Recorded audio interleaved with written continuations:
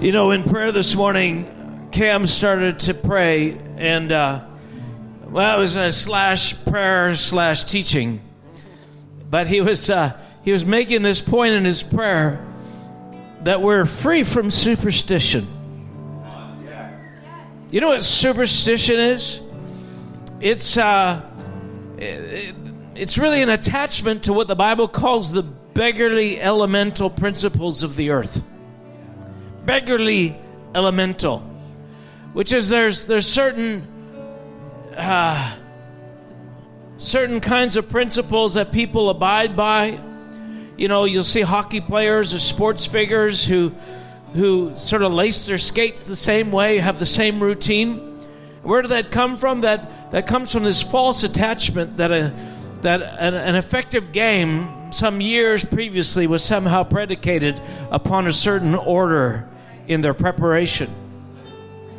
And that sort of settles on you in the absence of a personal God.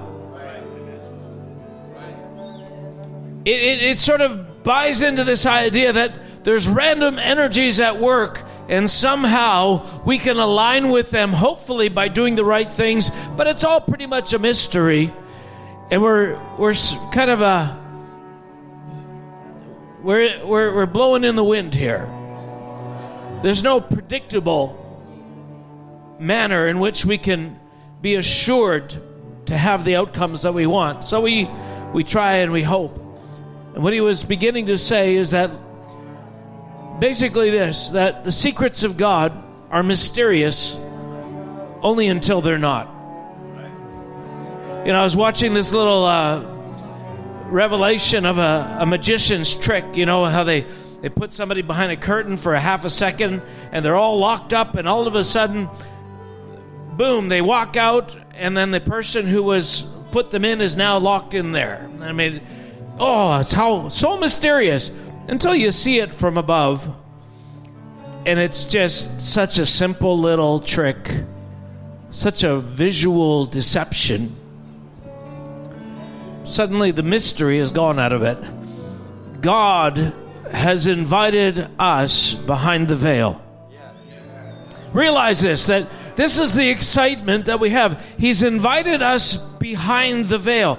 And what we're doing this morning as we're worshiping Him is we're entering to where He is so we can see from the behind the veil. So we can see from His perspective. So the mysteries, the confusion, the ifs, ands, or buts, the randomness of faith and consequence and cause and effect can be laid low, and we can begin to see the world in a tangible, predictable manner. And that gives us authority and control and freedom. Well, this is Father's Day today. And one of the secrets of mastering the affairs of the earth is honoring your father and your mother. Well, let me just say this quickly, and you might have seen my post this morning on Facebook. Mother's Day is one of the top 2 celebrated holidays or days of the year. Christmas is number 1. Mother's Day is number 2. Halloween is number 6. Father's Day is way down the list at number 20. Number 20. Are mothers really that much better than fathers? I mean, mothers are amazing.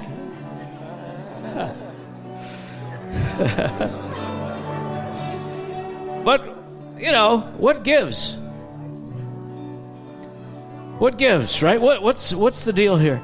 So I just wrote this, and I said Father's Day ranks 20th in importance relative to other celebrated days. This reluctance to honor may seem justifiable, or it might be a manifestation of the vehement warfare bent on the destruction of the family. It may also represent the fury with which hell rebels against our Heavenly Father. Either way, Let's bless those natural and spiritual fathers who may not have given us what we wanted, but gave us something we needed. They may not, your father, and there's a range of possibilities.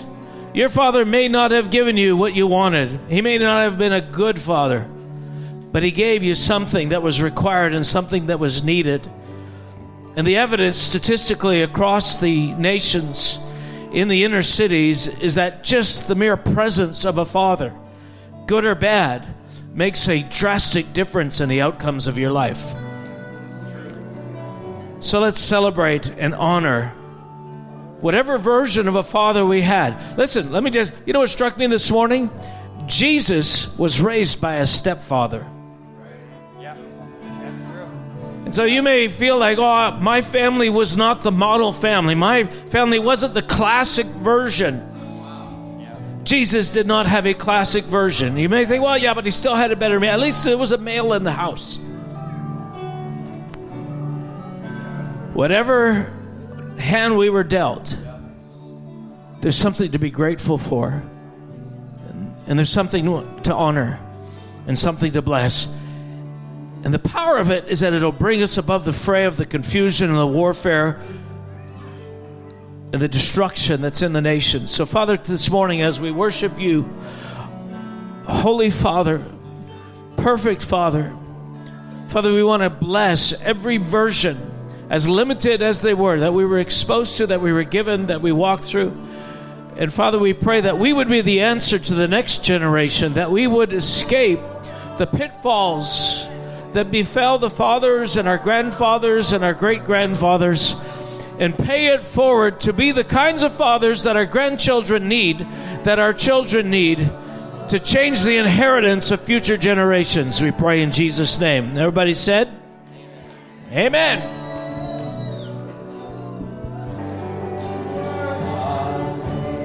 Father, we declare this morning that your name is great. We declare this morning that the lightning of your presence breaks through the demonic darkness. We say in Jesus' name, we say to principalities and powers, you will not prevail, that your fate has been assigned to you before the foundations of the earth. And every knee will bow and every tongue confess that Jesus Christ is the Lord. Father, we pray that in this season you would raise up a mighty company of warriors, Lord, who bring the light of day to the nations of the earth, Father, and make us, Lord, weapons, tools in your arsenal, we pray. In Jesus' name. And everybody said? Amen. Well, Chris Bannis is back from Georgia. Not Georgia, but Georgia. The country. Well, I'm going to try not to be too long today because we've got a few people that are going to share. I mean, this has been amazing. It's lovely to see teams going out, and we're going to see more of that. But there's so many elements to what is done in ministry, and some of the most obvious things are sometimes, though, the least important. And so I want to share about a theme today. I'm going to build on something I talked about a few weeks ago, but let me just pray. Father, thank you, God, that you have a plan. Father, that you have a strategy not only for changing individual lives, but Father, you are dealing with nations. Father, you will gather the nations before your throne, sheep nations and goat nations, and you will judge the nations, Father, as collective bodies of people. Father, we pray in Jesus' name that we would not only be thinking today about our individual destiny, our individual ministry, our individual welfare, but the welfare of the nation in which you have placed us here, Canada. Father, we want to think of the welfare of the city of Spruce Grove and Edmonton region. We want to think about the welfare of Parkland County. We want to think about the welfare of Alberta. Father, if there is a way that you can use us to shift the destiny of a nation, a city, a province, Father, I pray, use us in Jesus' name. Amen. Well, listen, there's so many things we could say about ministry, but I feel like God has called this church in particular to think more than about our individual destinies, to think more than about our individual role in this thing called the church, or whatever place you find yourself in the social order of the church or the spiritual order in terms of authority. You may look at others, you think, well, this person has this and I don't have that. Let me tell you, we are collectively a part of something. And this morning, you may not realize it, but this morning we have tasted of some of the warfare. Listen, we are facing atmospheres in the Spirit. And we have a destiny to change atmospheres first. And I'm not going to review everything I've talked about before, but you've heard me talk about metaspheres. And the nature of the way that God conquers regions is he starts by changing atmospheres first. Atmospheres are symptomatic of the conditions of the people living in the land. Listen, when I first went to Russia or the Soviet Union, I landed in Latvia for the first time.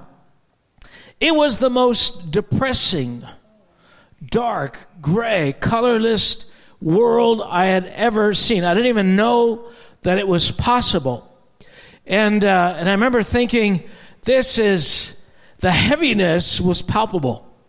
And I thought, which comes first, the chicken or the egg, right? Like, is it the grayness, the dullness, the lack of color that's resulting in this oppressive, oppression of hopelessness? Like, is there this squelching power in the atmosphere? Is it because there's no color?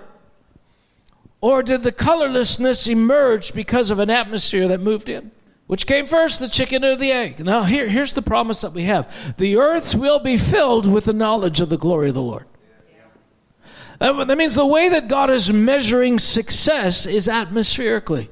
He said, listen, I'm going to change the air that you breathe. I'm going to change the atmosphere over your cities, over your nations. And for some of us, that may be a surprise. For some of us, we don't even relate to atmosphere. But for me, I want you to know that I live and breathe atmosphere. When I remember, and people with strong prophetic gifts, that's the way they operate. I remember just last year, Wendy and I were in Kelowna, and we were driving through a certain back part. We were with John and Pam Lowndes. We were driving through this back part over to, I can't remember where we were going back to our hotel or whatever, but we went through this area, and as soon as we went through it, I felt like, boom, I just felt this shift of atmosphere, and it got suddenly a lot better. Suddenly a lot better when we crossed this threshold. And I remember thinking, oh, hey, this is fresh. How actual is that? Right. Well, within 20 seconds after that, John says to me, did you feel that? I said, oh, yeah, I felt it. Now, you may be sitting here thinking, whatever. You can't be that sensitive to atmospheres. Well, you absolutely can. This stuff is real. And it may not be your gift to be awakened to these specifically, but you, as a saint, as a born-again person, have a capacity to interact with atmospheres because you are designed to create atmospheres. You are designed to shift atmospheres. Every single one of us are designed to do that. That's what a mother and a father do in a home. We're the first and primary thing we're called to do is shift atmospheres. You ever walked in the house after work one day and the kids are all, kind of, right? As a father, you want to shift that atmosphere. This is intolerable. Don't talk to your mom that way. Don't talk to your siblings that way. You do what you can in the natural to change the emotional equation of the room. But beyond the emotional equations of rooms, there are spiritual dynamics that determine what is there and what isn't there. And so we're meant to bring people into the freedom of atmospheres. This is why people come into churches and they say, wow, how awesome is this place? This is great. There's an anointing here. There's a presence here. There's a liberty here. There's a lightness here. Well, you're not there just to enjoy it. You're there to create it. This is what God has made us to be, or creators of atmosphere. The knowledge of the glory of the Lord is a commodity that has its origins in heaven, and it is coming to the earth. And it's coming to the earth through vessels, tributaries that are you. Out of your innermost being will flow rivers of living water. The effervescence of God's knowledge, God's glory, is meant to come through you as an individual. So my question is, how's that going? Can you shift a room? Can you shift a car? Like, can you shift yourself? Or do you wait till that atmosphere wears off? Or I just can't wait to get to church and sit under that worship because I'm having a really hard week. And there's a place in your life where maybe that's all you can hope for. You don't know the dynamics of how to change an atmosphere, how to change a room, how to bring others into it, but you know enough to enjoy it when it's there. Right. And that's a great first step. Correct. But God has more than that for you. And He's assigned us the responsibility to do this. But what we're doing, we're on a journey to realize the power of what we have. I remember a few years ago, some of us were in Munich and for one of the gatherings there. And it was a great event. But I remember the founder of YWAM, and I always forget his name. Lauren Cunningham, yeah. He got up for like 6 minutes. Got up for 6 minutes. And that man began to talk for 6 minutes. He didn't even say anything, that great. But I'm telling you, that room that sat about 5,000 people dramatically shifted.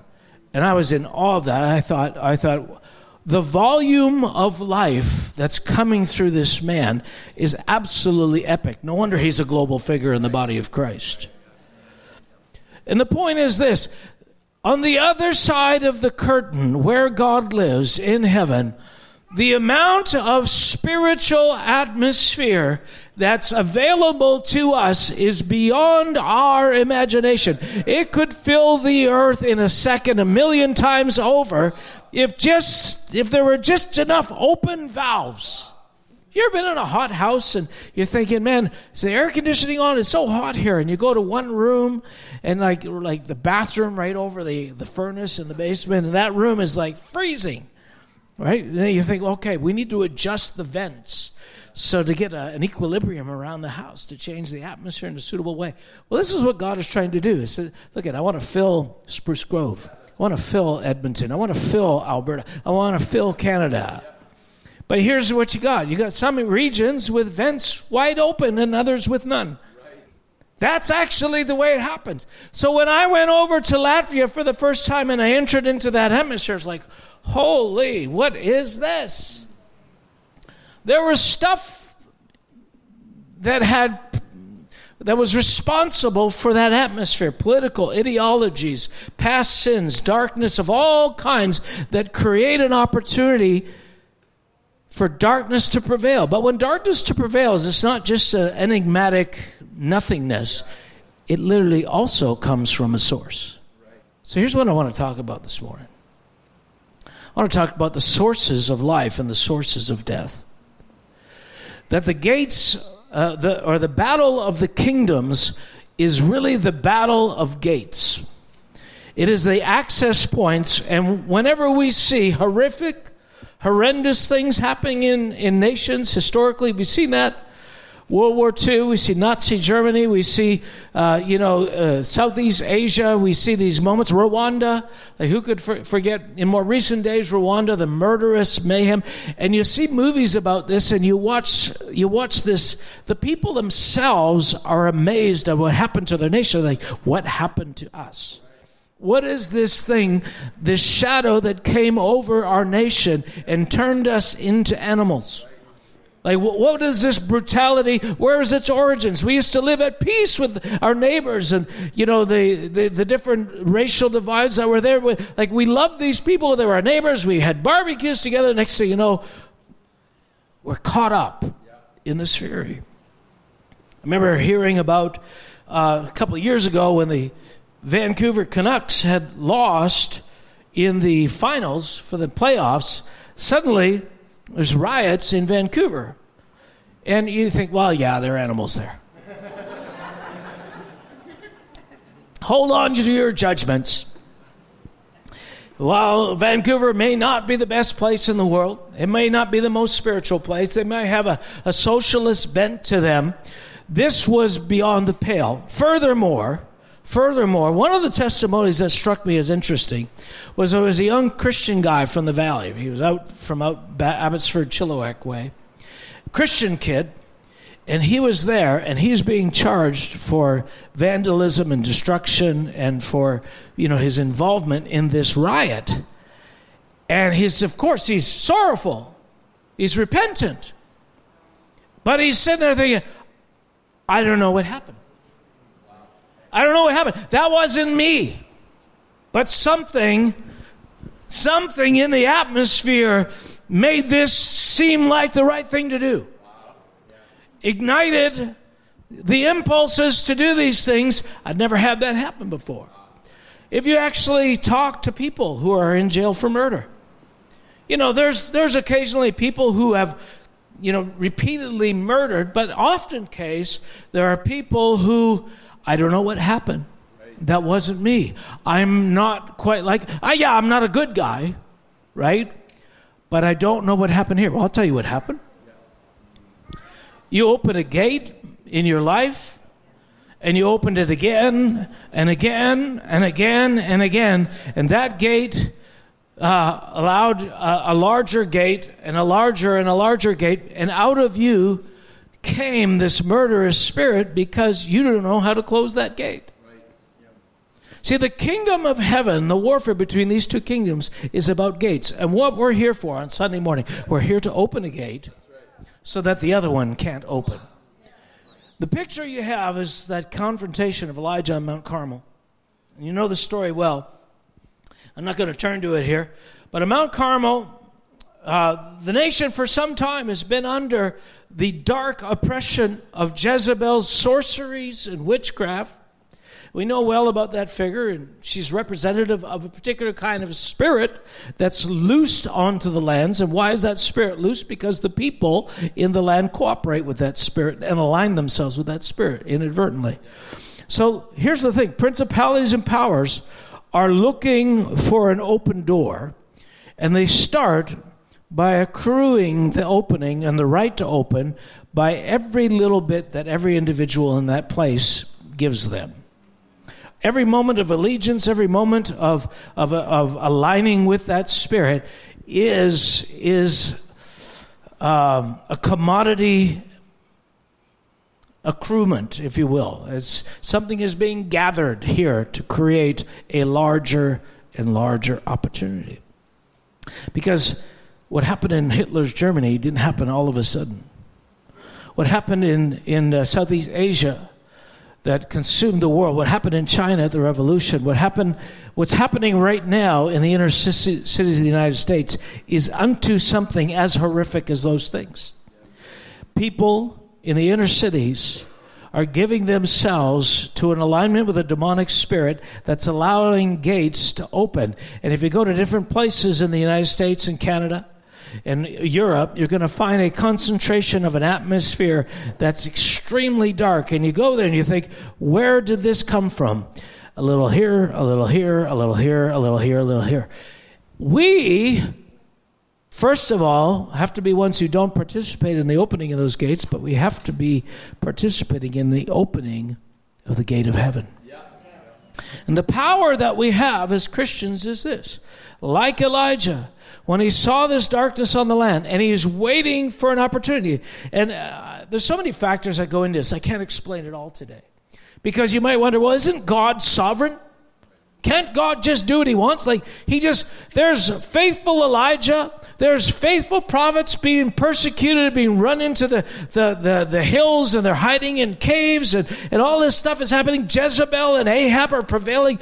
This is God's people. How has this happened? God's not deciding that. The people are. The people are, but some of them aren't. Well, who decides which? The passivity, the complacency, those who are willing to go along, for the sake of their business, their little, maybe their little farm, their little corner store, their leather tanning business. They want it to survive. And, I don't want to be too controversial because, the people here, they like the idolatry stuff. I'm not personally an idolater, but you know what? My economics say that I shouldn't speak too much because then I'll get isolated. They'll boycott me. And so there's a suppression of the voices of righteousness in the land, and there's a rising of evil because of the cowardice in that, and the lack of action, and the lack of righteousness, and the lack of faith. There is power. So God is actually looking at this, and you know what? He's needing to teach the people. He can't just do it. There are times when he'll come and rescue because for his own name's sake. But what he wants to do is teach the people. So he's like, I can't come and rescue you right now because you'll turn around and do the same thing 20 years from now. So you have to learn and get so dissatisfied with the level of darkness that's coming on the land that something in your heart begins to cry out to me. And when there's enough across the land of hearts that are crying out, now I can begin to act. I always wondered, God, why did you wait so long? There's Elijah. He could have done that. He could have had a Mount Carmel experience, could have called those Ashtaroth or whatever prophets they were, and the Baal prophets, and gathered them up and killed them all, cleansed the land. But the Lord said, yeah, but you don't realize the Jezebel government of the day was the pinnacle of evil, but the foundation of it was the hearts of all the people in the land. And I can't just cut off the snake's head when the people are of a certain attitude. I've got to change the hearts of the people. Otherwise, you cut the head off and another one will just grow back. So God is dealing with the nation at this time. But the point is this. There is authority inasmuch as there's capacity and faith in the people in different jurisdictions and different places like Spruce Grove to say, here, the gate of heaven is going to be open. Well, here's what the Lord has done with us here. And if you don't know the history of this church, I can't explain it all to you, but the Lord gave us a prophetic word a long time ago through Bob Jones that we were called to influence this region 150 miles in every direction. Now, what does that mean? That means not privilege, that means responsibility. That means when you worship, the average church is worshiping for their own breakthrough. They're drawing near for themselves so that they can experience a moment for themselves, for that day, for that week, for their Sunday. But when God says, I'm making you a spiritual regional authority, that means I'm putting the responsibility on you for breakthrough for the entire region so that the powers of darkness that are against not just the individuals in this church, the ministries and voices and personalities represented here, but against you is the weight of that region 150 miles in every direction. That means you don't have the latitude to just come to church and sip your coffee. There's war every Sunday. And you think, Pastor Mark, can't we just have a Sunday off? Can't we just relax? Can't we just chill? Had a hard week. I'm tired. Yeah, me too. But it is given to us as leaders. I've taken that role, that responsibility on myself for what I do. But as a church, we've taken the responsibility to do that. Yeah. And it's a privilege. It's an absolute, amazing privilege to be used by God. But being used by God is not being said, hey, well done, way to go. Yeah, that's right.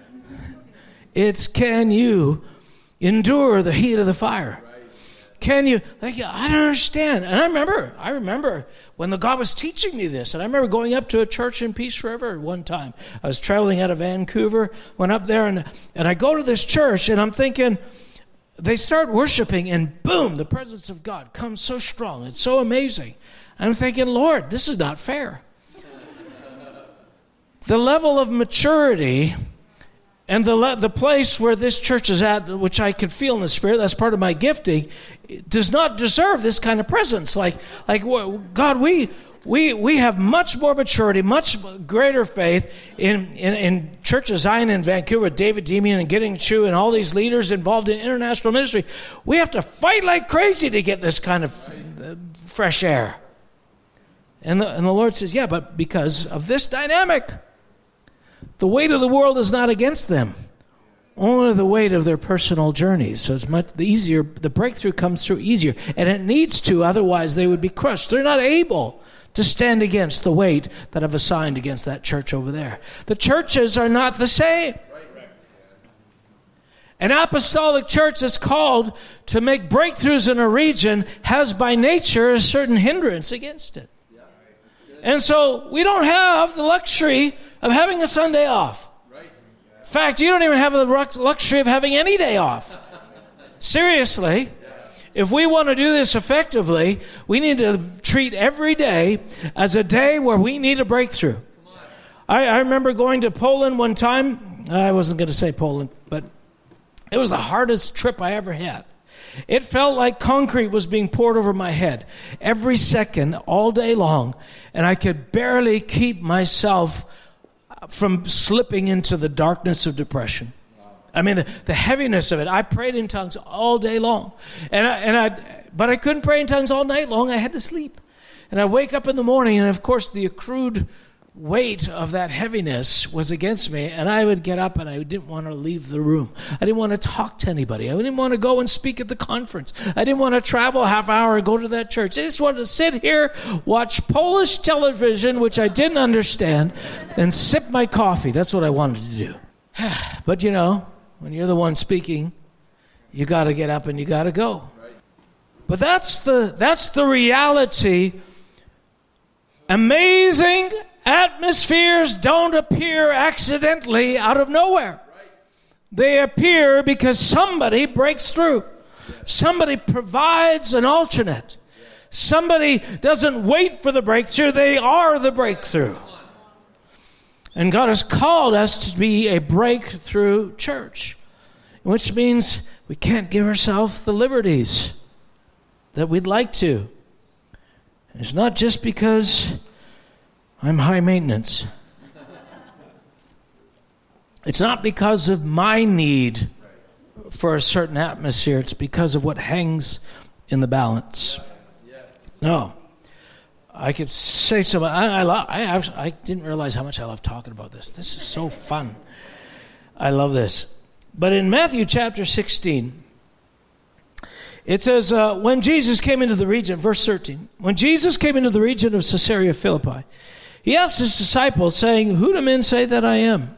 The Son of Man am.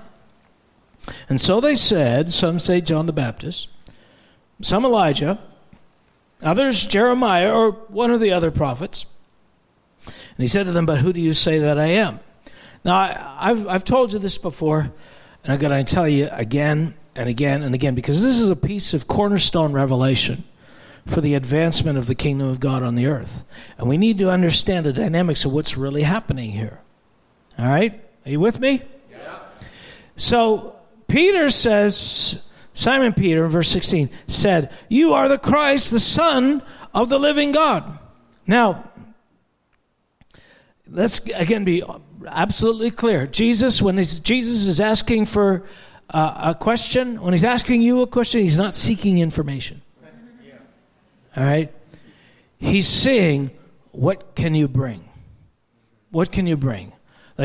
Because the model of his discipleship was not you having the right answers. That was the Pharisees. The Pharisees got this form of theology that all that really matters is you have the right theological verses. And there's whole sections of the body of Christ who operate on that paradigm. They're more interested in the correct answers, and they know nothing about manifestation of presence and atmosphere. And so Jesus, being the one who said at another point in John 7, the words I speak to you are spirit and life, is not interested in academically correct info. He's wondering, what's going to come out of you? I'm looking for a commodity. I'm looking for the knowledge of the glory of God, the essence of what is in heaven coming to earth and out of you. This is what I want to see. Not just, have you deduced that I'm more than a prophet? Have you deduced that I'm more than just an average, good, faithful Judaic believer? And when he said, you are the Christ, the Son of the living God, Jesus felt the power of revelation in those words. When he said, this is not correct information, though it's correct information. But there's life in this. Oh. And he said, Peter! Woohoo! First time. Been with you guys how long? First time. You're finally catching what this is really about. So he says, blessed are you, Simon Bar-Jonah, for flesh and blood has not revealed this to you, but my Father who is in heaven. And I say to you that you are Peter, and on this rock I will build my church, and the gates of Hades shall not prevail against it. Now let me break that down. There are two gates. And you know what? If you think, well, I'm a Christian, I only drink from the one. Whatever. All right? Just read the book of James. The book of James, he's talking about, he said, listen, it's you guys are speaking, cursing, and blessing out of the same mouth. He said, don't you realize that the tongue is set on the fire, it sets on fire the courts of hell? Why is he talking about hell? He's saying, listen, when you speak out of envy, out of strife, out of hostility, you are in fact opening an aperture that is not the gate of heaven. Let me put it that way. Yeah. What are we supposed to be? What is going to win the battle? This is what happens when we, whether individually or collectively, cross over that threshold where something opens up here. We're opening a gate of heaven. Now, the nature of who we are means it's a big gate. If you've ever seen Lord of the Rings, you ever seen those cities with the massive gates like Mordor? They need these orcs and these trolls to 5 of them or 6 of them to push open these huge gates. The gate that has been created over the last 40 years of this church's history is a large gate because of the input of ministers. And you think, well, yeah, but I wasn't here then. Doesn't matter. There's spiritual infrastructure in the ground that relates to destiny. It is here regardless of whether you understand it. But what Jesus saw in this is said, this is the key, Peter. When you operate, when you get something revealed from my Father, all right, now get this, my Father's in heaven. When you get a revelation, an insight from Him, directly from Him, not deduction, not just repeating and parroting and mimicking the information that you know people want to hear, but when you actually individually make that connection, you receive something from the Lord and release it, you're actually opening a channel between here and there. And the commodity that's coming in is the only commodity that will set back the kingdom of darkness. That's why the Bible talks about the futility of forms of godliness. Forms of godliness are a physical chameleon orientation in man that causes us to want to do or say the things that we feel appropriate to do and say. But it has no power. It doesn't have the power. It's not a gate that opens. It's a mimicking of a gate opening. And that has nothing. And so, but here's what the church across the nations has been trained in just singing the songs and enjoying the melodies and the aesthetic beauty of the music, and then basking on, in some second-hand emotional response. But the gate of heaven is not opened. When what God is doing in churches all around the world is He's training people the way Jesus trained His disciples. That we're not here to pray orthodoxical prayers. Prayers that have the right biblical content. Prayers that are punctuated with the name of Jesus. Prayers that are the proper crescendo of passion, where we've mimicked the crescendo of zeal. I don't care about the delivery, the language, the theology of your prayer. It either has life and opens a door, or it doesn't. God is looking for those who worship Him in spirit and truth, because worship in spirit and truth is the only thing that changes the atmosphere of a city.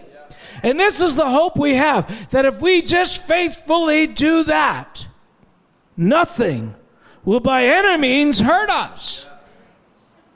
But the same warfare that was on me in Poland, the same warfare that's on you every, Sunday morning is the hardest morning to get up. Sunday morning is the hardest time because you're irritated, the kids are snarky, on and on it goes. I remember hearing somebody saying, the argument on the way to church is almost like a family tradition. Why? Because all of the warfare of the enemy is not to keep you from going to church, not to keep you from doing religious observances, not to keep you from dressing appropriately, but to keep you from opening that gate. Because at the end of the day, whether we go through the correct routine here and have the nice songs and sing them correctly and it's all in tune and it's smooth and it's nice, but nothing opens, we've done nothing.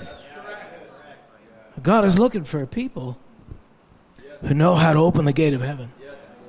That's what we're called to. That's the only thing that's going to prevail. So this is the cornerstone of what it means to be the church. And it's why Jesus said, listen, if you do this, if you keep doing this, if this activity is repeated in your life, Peter, the gates of Hades will not prevail.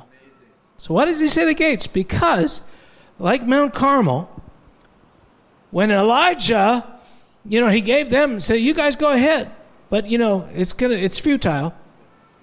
Because God has sent me here, and there's already an atmosphere, there's already a presence. Go ahead, cut yourselves. Yell all you want all day. Fasting, blood is being spewed out. He said, your God is not going to be able to manifest. The powers and principalities that you have been accustomed to seeing materialize when you do this kind of thing. And believe me, they knew how to manifest darkness the same way Pharaoh's sorcerers did too.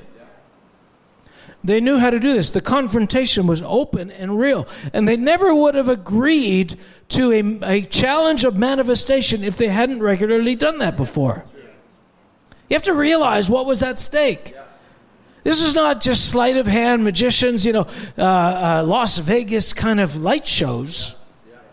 This is real demonic powers materializing in the physical. We may not be there right now in North America, but it is the aim of the principalities and powers. Right now, as we speak, the concerted effort of the darkness, of the powers of darkness in our land are trying to create opportunities for the gates of hell to open. Everything that's happening is about causing the gates of hell to open so that this land will be filled with darkness. And the only thing standing between them and us is a people that decide, I'm coming to church. On Sunday, I'm showing up at prayer, and I'm going to shundai until the atmosphere changes. I'm not going to satisfy some emotional need to be at church for 20 minutes or half an hour or go to prayer occasionally. I am going for breakthrough. Because I know the difference between the manifestation of the anointing and His presence and religious observances. The church that does not know the difference between religious observances and the manifestation of God is an ineffective, futile effort, no matter what your sincerity level might be. And so we're recruiting today. We're recruiting here. Do you understand what you're giving yourself to?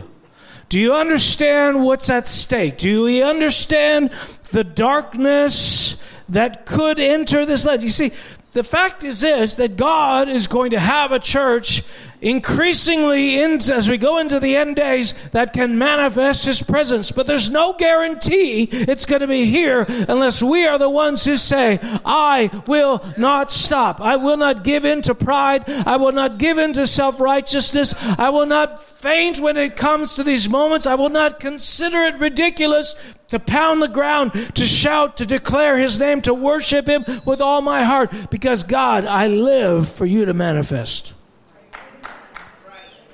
And not just so I can have a nice feeling.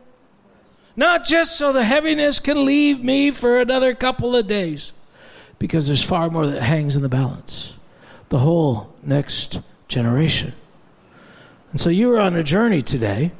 God is training you to shift atmospheres. So can you do it? Can you do it in a room?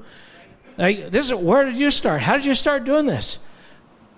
I just discovered that if I went into a room by myself, no matter how I felt, I could begin praying in tongues and worshiping and declaring Scripture. And about 30 minutes in, boom, the atmosphere changes and something appears that wasn't here before. And suddenly the hope of a future, all of the cascading pressures that were coming down to me are nothing. Because I did that 10 times. 100 times, 500 times, 1,000 times over the course of years. A skill set, a faith, a confidence grew that I don't have to bow to that atmosphere. So Father, today I pray that we'd be a people who win the gates battle, who open the gate of heaven. Father, it doesn't matter what the enemy carries, what he can do, what he can't do. If the church just does what it is designed to do, if the church just bees what it's designed to be, from Genesis 28, when Jacob went there, he saw the angels ascending and descending. He felt the thrill of the voice of God, the promise. He felt the energy of a presence, and he said, how awesome is this place? This is none other than the house of God, and this is the gate of heaven. We are called to be the gate of heaven. So, Father, we take on the charge, we take on the call. We will grow, we will develop, we will learn to overcome, both for ourselves, for our children, for our community, for our neighborhood, for our city, for our nation. And everybody said, Amen. Amen.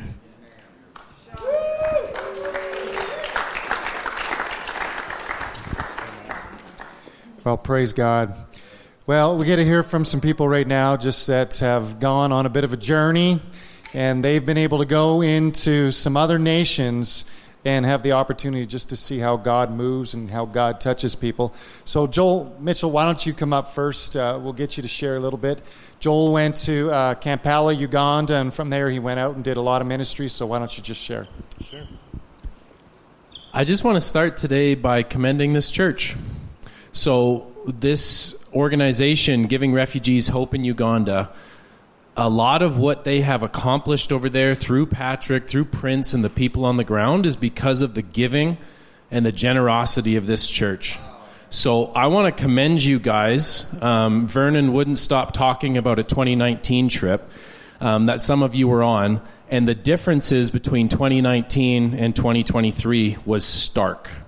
So there was things that were just ideas back then that are in full force today. There is a children's home with, I believe, 17. Is it 17? 18. There's 18 orphans who are in a children's home that has been heavily funded by our church. There's 3 mamas that look after them, and they are fed. They go to school. They're taken care of. They are secure and safe. And there is a medical center that's going to absolutely take care of the entire region. Potentially 300 people a day are going to go through this clinic, and it's going to service about 400,000 people in an entire region. And a lot of that is because the generosity of this church and churches around North America. So what I saw is the acceleration of the giving of the kingdom of God that allowed whole regions to change. So it was absolutely beautiful. We went to church twice. I got to preach, which was scary and terrifying, but it was also amazing. I think kind of what Pastor Mark is saying is that what happens to us in this church is that we get saturated with the atmosphere, but when we actually go out into other places, you understand the training that we've been given. Right? So I encourage you, if there's future trips, whether it's to Fe Viva, whether it's to Uganda, whether Mark and Cam and Chris are going around the world, I encourage you to jump on board and get on the same page as this, because it's going to change your life. You're going to realize that you have a skill set that you didn't know that you have, and that you can be an atmosphere changer around the world. But it was beautiful. We went to a refugee camp. We went to schools. The Edmonton Soccer Association gave 120 soccer jerseys, or football. And so we held 2 different tournaments, and the kids were over the moon. It was a really good time. We squeezed in a safari. We squeezed in whitewater rafting. But it was a lot of, we went door to door a lot. We heard really heartbreaking stories. But the beauty in it is that we got to see the success stories. When the women in the refugee camp, they go through sewing school, salon school, which is funded by people like us and churches like us, it literally changes their entire family tree and their entire lives. So we saw the desolate women that were coming out of sexual abuse, husbands murdered, fled their country, desperation. And then we saw the ones who, just a few short years later, they have a business. They're starting to take care of their family. Their children are fed every day, and they don't fear the next day. So I encourage you. I know that this church has given mightily and wonderfully. I encourage you to learn more and get involved. I know that it's changed our perspective on giving from, we'll just wait till Patrick preaches and maybe we'll slip something in the offering, to how can we partner with this moving forward. So I encourage you to find out more.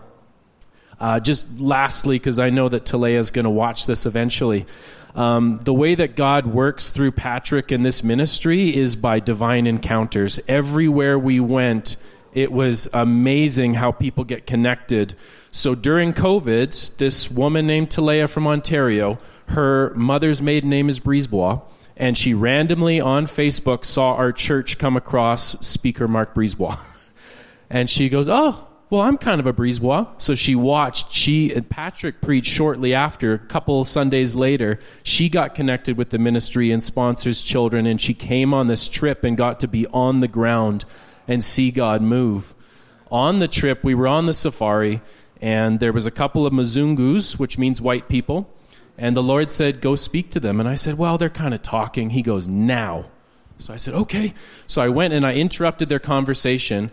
Turns out they're Canadian. Turns out they're Albertan. Turns out that the wife on the trip is a global national reporter trying to do a story on refugees in Uganda and has no contacts or ins.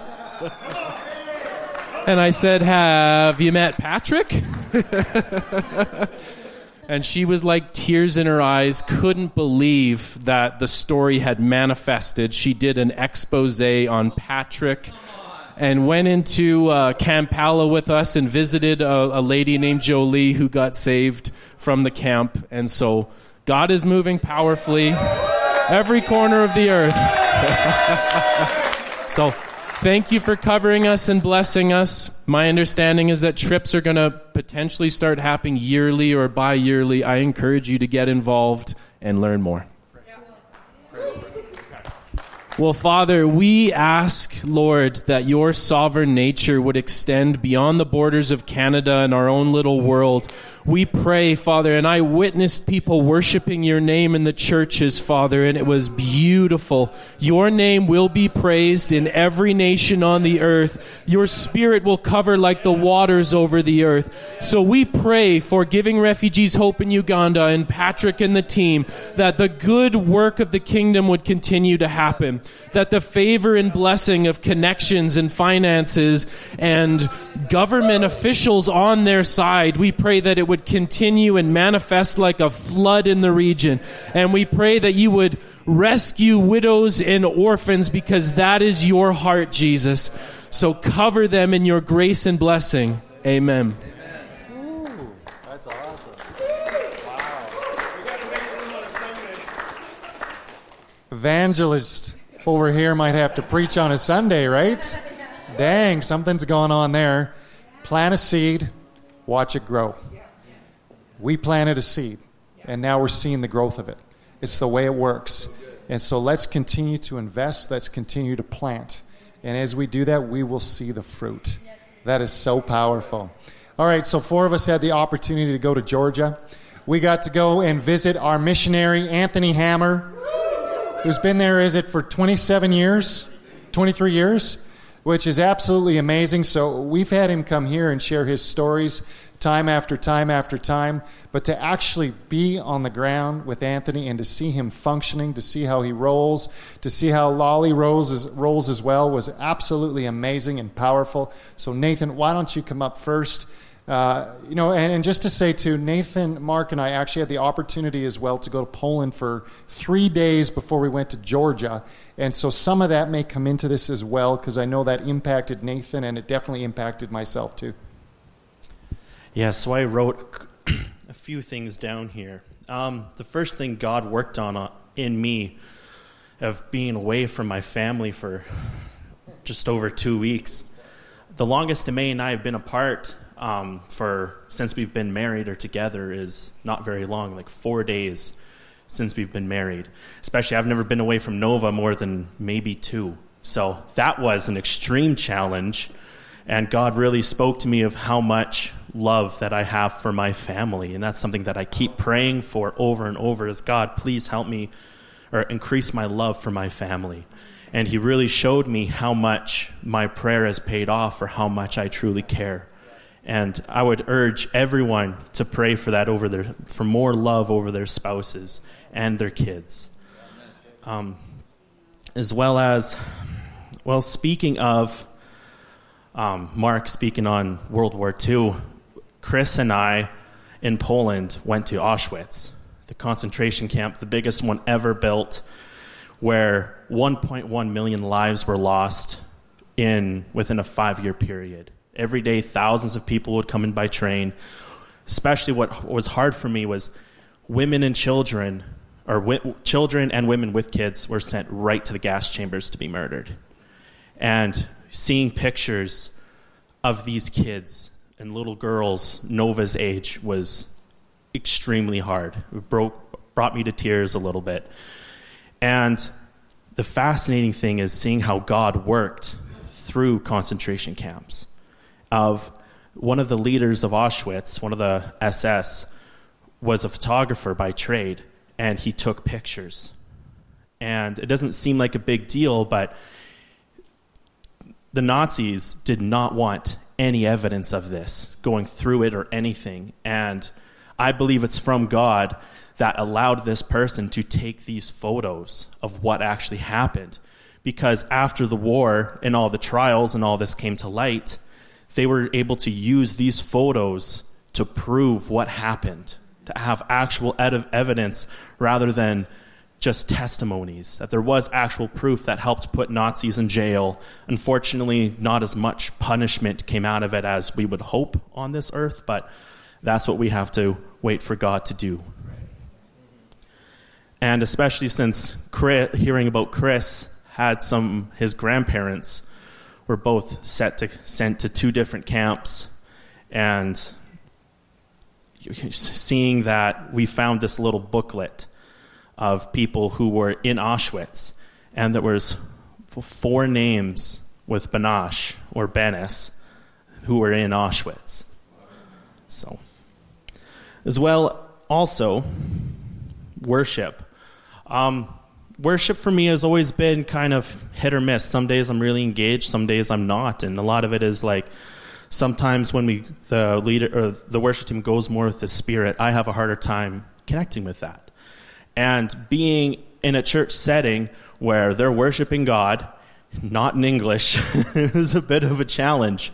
Thankfully, there were some songs where I could recognize the tune and the way the words flow. I'm like, okay, I know what song this is. I can't remember, but one of the songs that the pianist wrote was just speaking of the names of the Lord over and over again, and it was one of the most powerful songs I have ever sung. I did my best because I could pick pieces out here and there, obviously, but it was extremely hard. And then learning to worship more in the Spirit and less on the words was a lot of growth for me in that.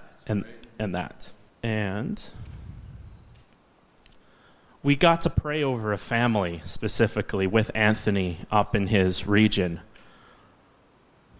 Their family, I can't remember the story exactly, but what happened was outside their home, there was a huge argument, and after a night of alcohol and drinking and partying and whatever they were doing, it ended in the result of a big fight breaking out. And the son of the family we visited, he lost his life. And so did another gentleman, the one that he was arguing with. And the police figured that it was the father who lost his son, and he's in prison now, and there's waiting a trial going on to find out the results of what happened, and then the trust that they have to have in their system to find out who did it and find the truth in the matter. And that was one of the hardest, the hardest prayer thing I've ever done over someone was about immediate death. That wasn't too long ago. And we were invited into the house, and they were so welcoming. They were going to throw food at us. Like, oh, please no. We've been eating so much in Georgia. We are so full because their portion sizes are huge. And Chris always talked about, oh, the breads. So much bread. So yeah, I learned a lot on this trip, and I was very thankful to be a part of it. And seeing Anthony in his environment was so amazing. And I missed one day due to the road was okay, we have 300 kilometers to travel. I'm like, oh, that shouldn't be bad. It's an 8-hour drive. What? Just how elevated and how high we were. We could see clouds at eye level. That's how high we were in the air, in the mountains. It just blew me away. Tons of pictures and stuff. Especially Chris. He's a bit of a phone photographer. He's always got his phone out taking pictures. So, yeah, God moved a lot, and seeing him move in other countries, especially in the youth in Georgia, and that's why we were there. And youth for them was small kids up to 25, 30. So their youth age range is huge, and seeing God work in them and those youth in worship, how much they pour their heart out to the Lord was really amazing to see. That's good. I may talk a little bit about that next week because it's one of the things that I really thought was powerful, is watching leaders from around the nations come to a conference that was focused on youth and young adults because they realized something. The next generation has been missed, right? And I got to watch leaders, and I was so proud of all these leaders pouring into the next generation because that's the future of the church, amen? It's powerful. Curtis. This is going to be interesting, trying to condense both my desire to hype up the nation of Georgia, as well as my own sort of personal testimony in this. I want to sort of piggyback on what Joel had said on this in terms of commending this house. Anthony had said a few times, he said, it's it's so rare that you have a missions-focused church. And I was like, is that us? Is that us? But I feel like there's something actually prophetic in what he was saying. And there's also something for us to actually catch where perhaps we're not constantly sending missions teams on things, but we're actually doing this fairly regularly, and it is worth partnering with the Spirit of God in terms of sending people into regions. There are things that it will do in your own heart, and there are ways that you can touch those regions, and it's very significant. So I agree. I encourage you to hop on this. And I agree from the perspective of, let's talk about hopping on to like going to Georgia. So it was very, very cool to get to see Anthony and his wife Lolly in their element. A little bit of background. So Anthony, as we mentioned, he was he went out from this house in July of 1989 to find his mission field. 3 months later, I was born. But he went and eventually found Georgia. And he's been there for 23 years. The region that he's in is in the north of Georgia. It's a region called Svaneti. It's named for the Svan people, and they're interesting because they have their own culture and their own language. And getting to come into the capital city of Georgia and travel up to the Svaneti region is a very interesting dichotomy between like the urban and the rural. Because the urban side, the capital city of Tbilisi, is actually, it's just like a great city, honestly. We got the location of our hotel was kind of at the launching point of where there were lots of touristy things to do. And so we did a lot of walking and just exploring, and what an amazing country. It feels very Western in a lot of ways, and then Eastern in some other ways. Traffic is one of those other ways. But it's still mostly normal. People mostly stay between the dotted lines, but you just kind of start crossing the road wherever, and you just let cars kind of go past you as you go, and have to get used to that a little bit. The cuisine there, I want to hype up because it is delicious. I've gotten to travel to lots of nations in the world, and very few times have I actually said like the cuisine of this place is worth mentioning. But everything is spiced so well. They have one of their local dishes that's available basically everywhere called khinkali, which is like a dumpling that has this like knot of dough at the top, and you like grab it by the knot of dough and you bite into it and slurp out all the juices and like eat the dumpling around and leave the little knot. And there was like ones with potato in it, one with mushrooms, one with meat, juices and stuff. It was awesome. So, go for the food. When we traveled up to the Svaneti region and to the village of Etsiri, you get this, first off, these gorgeous vistas. Once we were up in the village, like, and on the way, I kept saying, like, man, if I was the location scout for like a fantasy film or something, I just come here, just shoot here, because everywhere we'd see these like, these rolling green hills. We're up in the mountains, rolling green hills. There's a cloud over there, and then like there's ice-capped mountains in the background. I'm just like, this is every frame a painting, kind of like, just this is just gorgeous. And then in the region, there's still like fairly modern contrivances and stuff. Electricity is free up there because they want to encourage people to stay in the region. But there's also a very different kind of feel in terms of the level of hope in comparison. And even throughout our times, like there's lots of jokes that happened around like, people winning a visa to come to the Americas and stuff. It's like, okay, so even though in the urban regions there's a little bit more hope, there's industry, there's all that stuff, there's still a little bit of that, like, okay, we're going to leave. I've been to Ireland. Ireland, I think, actually has that a little bit worse than Georgia does. But in the rural regions, in Svaneti, their culture, there's a lot of stuff around like revenge. The story that Nathan shared with the murder. The mother of that house is like actively wants revenge on the other family that's involved. And what Anthony is doing in that region is bringing life through the gospel. Now, what's really interesting is Georgia is it's a Christian country. It's been a Christian country since like, the 5th century. Like it's Christianity is ancient there. And so there's actually a bit of an understanding of the Bible. And so Anthony is able to use the language that they understand to say like, look, vengeance is the Lord's. And even to say like, if you're trying to get revenge, like you're actually stealing from the Lord. And there's Anthony's gift is actually he comes into these cultures and he starts to like understand the culture and learn from the culture, and he's been writing all of these short stories that are almost like legends of like things in the area and like the mountains and stuff.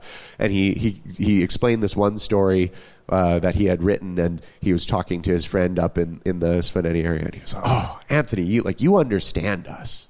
And I'm like, that's so cool. And Anthony has said his anointing is opening doors in Svaneti. And I want to echo that from the perspective of like, I feel like it's been years since like an official delegation from our church is like, this is the first time that we've actually gone, right? He's been there for 23 years, and there have been people from our church who have gone, but like, this is the first time that it's like, we've had pastors go and leaders go. So, I want to see that open again. Watching Lolly kick into high gear in their guest house that they run up there is also amazing. She just like, I don't know how she does all the things that she does. It's so good. So they're actually in a season where they're shifting and they're going to be moving into the capital. But they're still going to have a connection, and there's still going to be ministry running up in the Svaneti region. So I want to go. We're looking at where Chris and I need to talk about ideas of like in the future. Okay, personal testimony time. I'll try and make this brief. As we were driving up, Chris was reading this leadership book, and he goes through it, and he's reading this story, and he asked this question from the story. He just asked me, he's like, "Do you have a fear of failure?" I was like, "Yeah." And then he asked Mark. He's like, "Mark, do you have a fear of failure?" And Mark's like, "No, not really." And Chris was like, how do you get to that point? And Mark was like, "Well, it kind of depends on how much you care about what other people think about you." And this set a tone for me for the whole thing, because I admitted very quickly, I'm like, I care a lot about what people think about me. I want people to like me so bad. And through the whole trip, I just kept thinking about how Jesus made himself of no reputation.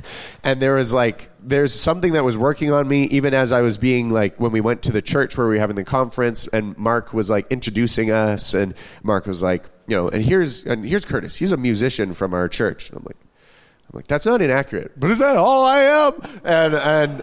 But in that, weirdly, on that first night, Mark called the worship team back up, and their drummer wasn't there, and he called me up to drum, which was kind of awkward on the first night, but I went for it. Well, on the second last session of the conference, they had just like an open Holy Spirit worship session, which was so cool.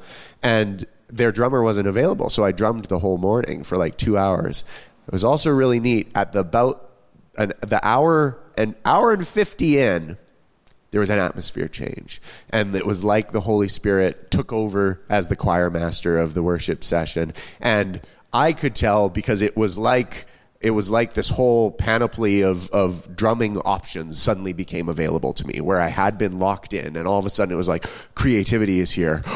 This is amazing. And it lasted only about 12 minutes, but the church there in Georgia is like, they're catching something, and they're actually shifting atmospheres in their region. So it's like, I don't know, it was an amazing trip. The Lord spoke to me a lot about like laying down my need to have a title or my need to have a defined ministry, and instead just like leaning into him and going like, my reputation, I want to lay that aside and just say like, Lord, what's the next thing? What's the next thing? So anyway, amazing trip.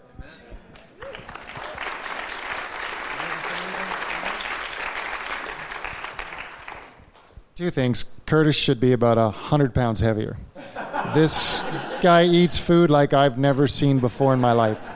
Right? Bread, it didn't matter. Bread, and he eats it. I mean, dinner there isn't an hour. I mean, when you go to a restaurant, you're there from 6 till 9. I mean, we got up ready to go, and they were still bringing dishes.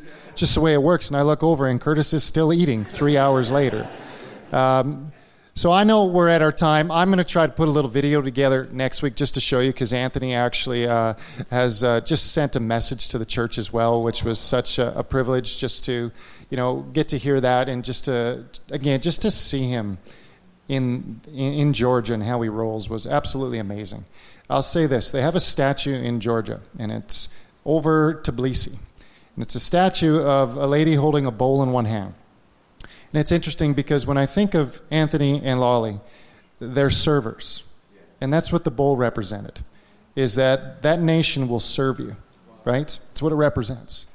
And so I watched those two. They serve, and they serve, and they serve, and they serve. The amount of people that were coming through their house where we were there was insane. Right? They had a team, I think, of 16 South Africans. They had a Czech team. They had a Polish team. And they're constantly feeding them at different times. And I watched, and I'm telling you, Lolly didn't have to say much to me, but she preached to me because she had a heart of servanthood. But the amazing thing about this statue is in the other hand is a sword. Now you got to remember in 2008, right? They were bombed by the Russians. A lot's gone on in that nation. But it was interesting because I felt like this conference we went to, we were actually there to war for the nation. And the sword meant this, is if you come, we'll serve you. But if you want to fight, we'll fight you. And I felt like we were there and we were actually fighting and pushing back against the enemy. And it was so powerful. And I will say this, I was blown away by where their worship is at today. Powerful. There was one leader specifically who could just go into the throne room. And it was so beautiful to see in this small country of Georgia, right, how easy it was to go into the throne room. They have caught the Spirit of God, some of them, and it's going to just explode in that nation, and I believe that with all my heart. And lastly, I'll just say this. It'll be hard for me to talk about it because I don't want to cry, but Auschwitz was a game changer for me. Again, because yes, my grandparents both were in concentration camps, and when Nathan found that book with my name in it, right, it was a very moving time for me. And I learned a lot about my family and what they went through. And it was as if God wrote a book for me while I was there.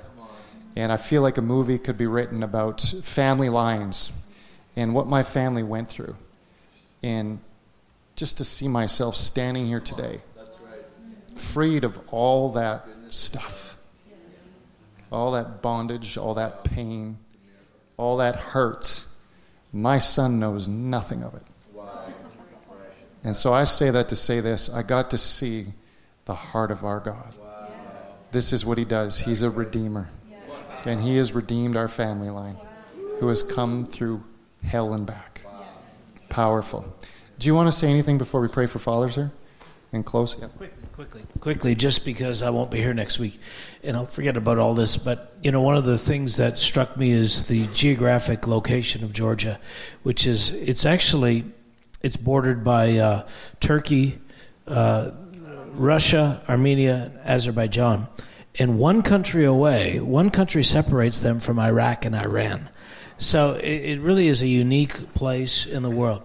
And I just, on the side of missions, every time I go out overseas, I'm being sent as a missionary. My calling is not to build, Bible colleges or plant churches or children's homes, but we're spreading a seed of a revelation of the kingdom that we had the opportunity to disperse in the nation of Georgia. And I believe it's going to create, in time, a different kind of a different quality of faith and worship. And it was delightful to see that where we landed was a place where there was significant worship already, which it was really delightful. So we're going to see if the Lord maybe brings us back again. That same church is planting churches in the region and in Greece, and so there might be some opportunity to get around to some of those places. So anybody want to travel? Yep. Amen. Hallelujah. I'm going to get you to pray. Okay. Yeah. Fathers, why don't you stand up? And when I say fathers, I also mean spiritual fathers, right? I preached a while ago about this, and I always think again, of Philemon. And again, Onesimus was a spiritual son because he had a spiritual father, right? And so again, I know some of you don't have kids, but you are spiritual fathers in the house too. And so we want to include you when we pray for you. But I just want to say before Pastor Mark says anything is, I'm so thankful for the fathers in this house. I just want to say I'm blessed to know you. I'm blessed to have had the privilege to walk with you. And the influence you've had on my life, I'm just looking around the room, is substantial. And I just want to say, don't ever doubt the influence that you have and the influence that you carry. It's quite impactful. And some of you, as I just look at you throughout the years that we've spent here, and how you have fought through so much. And again, maybe you haven't used words, but again, just watching you fight through life, journey through the hard stuff, worship God and raise your hands Sunday after Sunday, has spoken volumes and volumes and volumes to me, and I know it's spoken volumes to others. So I just want to bless you as fathers, and I'm very thankful for you. Amen. I just want to declare over you that while you are aware of your failures, your weaknesses, your defects, you stand for something every time you stand. You stand for something every time you go to work and you provide for your family. You stand for something every time you pick up with your tired hands and in weary bodies a task in your home. So I bless you, fathers, today, and I want to say in Jesus' name that the relentless assault against you will not prevail, that we are paying it forward to see another generation rise who will take what we've done imperfectly and do it better. But Father, that does not mean we are disqualified. That does not mean we have done a bad job. I bless you, fathers. I bless you in your service. I bless you in your humility. I bless you in your worship. And I say in Jesus' name, thrive in your role. Amen.